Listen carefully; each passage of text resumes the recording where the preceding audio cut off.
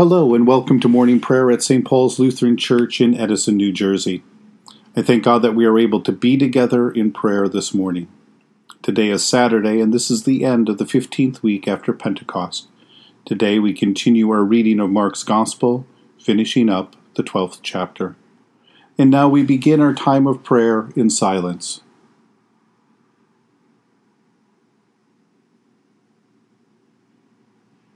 In the name of the Father, and of the Son, and of the Holy Spirit. Amen. O Lord, open my lips, and my mouth shall proclaim your praise. Glory to the Father, and to the Son, and to the Holy Spirit, as it was in the beginning, is now, and will be forever. Amen. Give glory to God, our light and our life. O come, let us worship and praise. Come, let us sing to the Lord. Let us shout for joy to the rock of our salvation. Let us come before God's presence with thanksgiving and raise a loud shout to the Lord with psalms. For you, Lord, are a great God and a great ruler above all gods. Come, let us sing to the Lord. Let us shout for joy to the rock of our salvation. In your hand are the caverns of the earth. The heights of the hills are also yours. The sea is yours, for you made it, and your hands have molded the dry land. Come, let us sing to the Lord. Let us shout for joy to the rock of our salvation. Come, let us worship and bow down. Let us kneel before the Lord our Maker. For the Lord is our God, and we are the people of God's pasture and the sheep of God's hand. Come, let us sing to the Lord. Let us shout for joy to the rock of our salvation. Give glory to God, our light and our life. O come, let us worship and praise. You have been born anew through the abiding word of God. A reading from the Holy Gospel according to St. Mark, the 12th chapter, beginning this morning at verse 38. As Jesus taught, he said, "Beware of the scribes who like to walk around in long robes and to be greeted with respect in the marketplaces and to have the best seats in the synagogue and places of honor at banquets. They devour widows' houses and for the sake of appearances say long prayers. They will receive the greater condemnation." Jesus then sat down opposite the treasury and watched the crowd putting money into the treasury. Many rich people put in large sums. A poor widow came and put in 2 small copper coins, which are worth a penny. Then he called his disciples, and he said to them, "Truly I tell you, this poor widow has put in more than all those who are contributing to the treasury. For all of them have contributed out of their abundance, but she, out of her poverty, has put in everything she had, all she has to live on." The Gospel of the Lord. Jesus warns the crowd about the scribes who enjoy the honor and respect of their position and the privileges that come along with it, and to make a show of their devotion, while all at the same time exploiting the vulnerable. Then Jesus observes and calls attention to an act of generosity and devotion that would normally go completely unnoticed. This is a recurring theme in Jesus' teaching. Jesus warns about the hollowness of the most visible expressions of faith and reveals the true love of God. Reveals that it is the true love of God that is hidden in plain sight. In the Sermon on the Mount, recorded in Matthew's Gospel, Jesus teaches us to pray in secret, to give our alms generously but secretly, and to fast and pray without calling attention to ourselves by distorting our physical appearance. There seems to be something spiritually dangerous about the public performance of our piety. So where do you think that danger lies?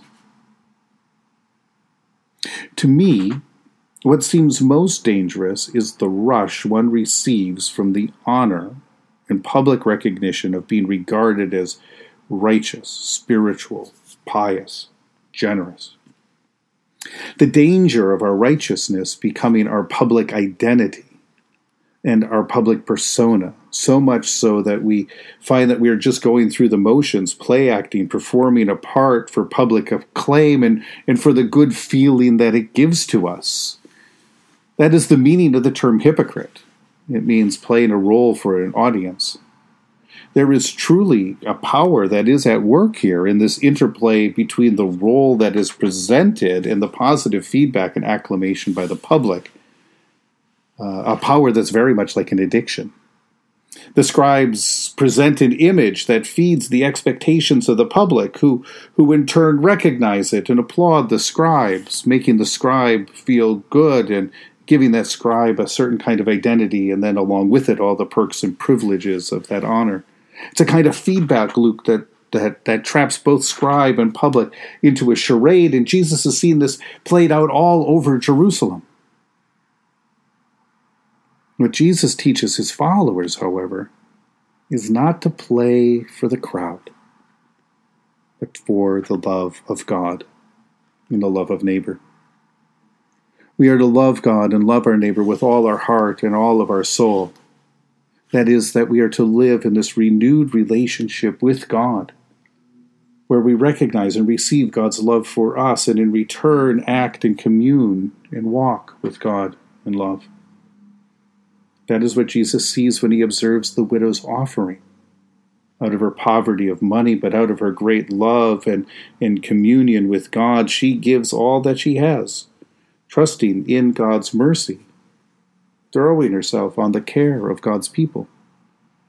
But by putting these two stories together, marked by writing by the Holy Spirit, gives us a very stark contrast between the public show of visible wealth and status of the scribes and the invisible riches, grace, and righteousness that the widow enjoys.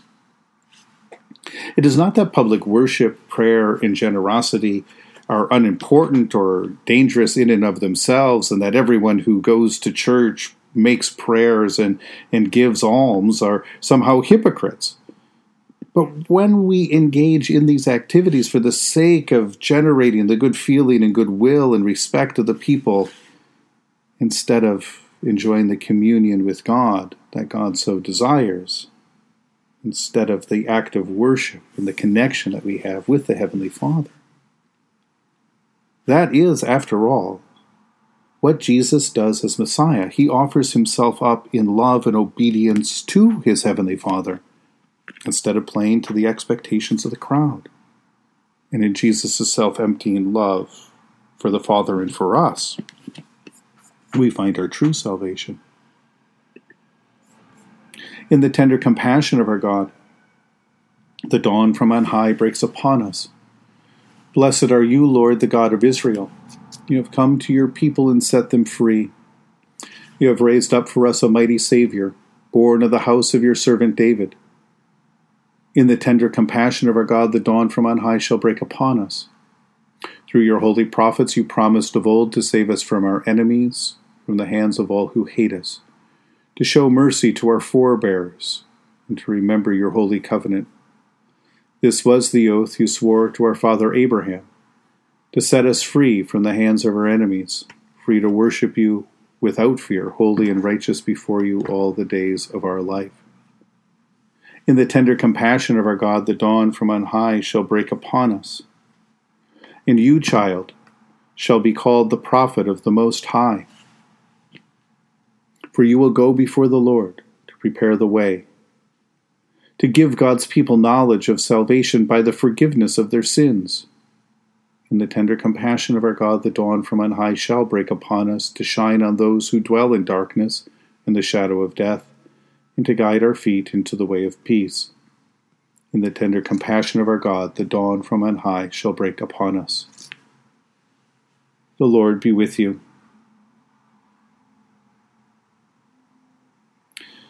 Let us pray. Mighty God of mercy, we thank you for the resurrection dawn, bringing the glory of our risen Lord, who makes every day new. Especially this morning, we thank you for the sustaining goodness of your creation, for sunshine and water and fertile soil, for the new creation in Christ and all gifts of healing and forgiveness, for the gift of relationship with others, and for the communion of faith we share in your church. For what else are we truly thankful this morning? We pause now in silence to remember those who lost their lives in the terrorist attacks carried out on this day 20 years ago.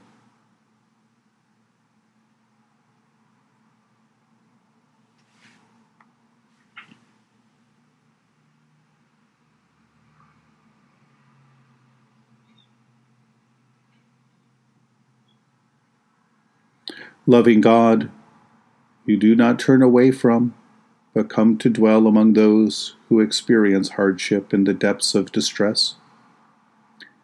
20 years on, there are still so many loose threads and upended lives on account of the terrorist attacks of September 11th. Empower people of goodwill everywhere to be the weavers of our collective life, the uplifters of the downtrodden, and the bringers of peace. Relieve every heart that rages and mourns and will not be settled.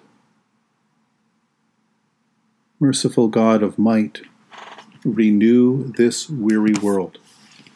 Heal the hurts of all of your children and bring about your peace for all in Christ Jesus, the living Lord. Especially today, we pray for those who govern the nations of the world. Pray for people suffering in countries ravaged by strife or warfare. Pray for all who work to bring about peace and international harmony. For the Church of Jesus Christ in every land, that it may bear witness to your love, to your forgiveness, and to the peace that you have brought about. Almighty and everlasting God, you have brought us in safety to this new day. Preserve us with your mighty power, that we may not fall into sin nor be overcome in our adversity. In all we do, direct us to the fulfilling of your purpose through Jesus Christ our Lord, who taught us to pray, Our Father, who art in heaven, hallowed be thy name. Thy kingdom come, thy will be done, on earth as it is in heaven. Give us this day our daily bread, and forgive us our trespasses, as we forgive those who trespass against us. And lead us not into temptation, but deliver us from evil. For thine is the kingdom, and the power, and the glory, forever and ever. Amen. Let us bless the Lord. Thanks be to God. Almighty God, Father, Son, and Holy Spirit, bless you now and forever. Amen. Go forth now into the world to serve God with gladness. Be of good courage, hold fast to that which is good. Render to no one evil for evil. Strengthen the faint-hearted, support the weak, help the afflicted, honor all people, love and serve God, rejoicing in the power of the Holy Spirit. Thanks be to God.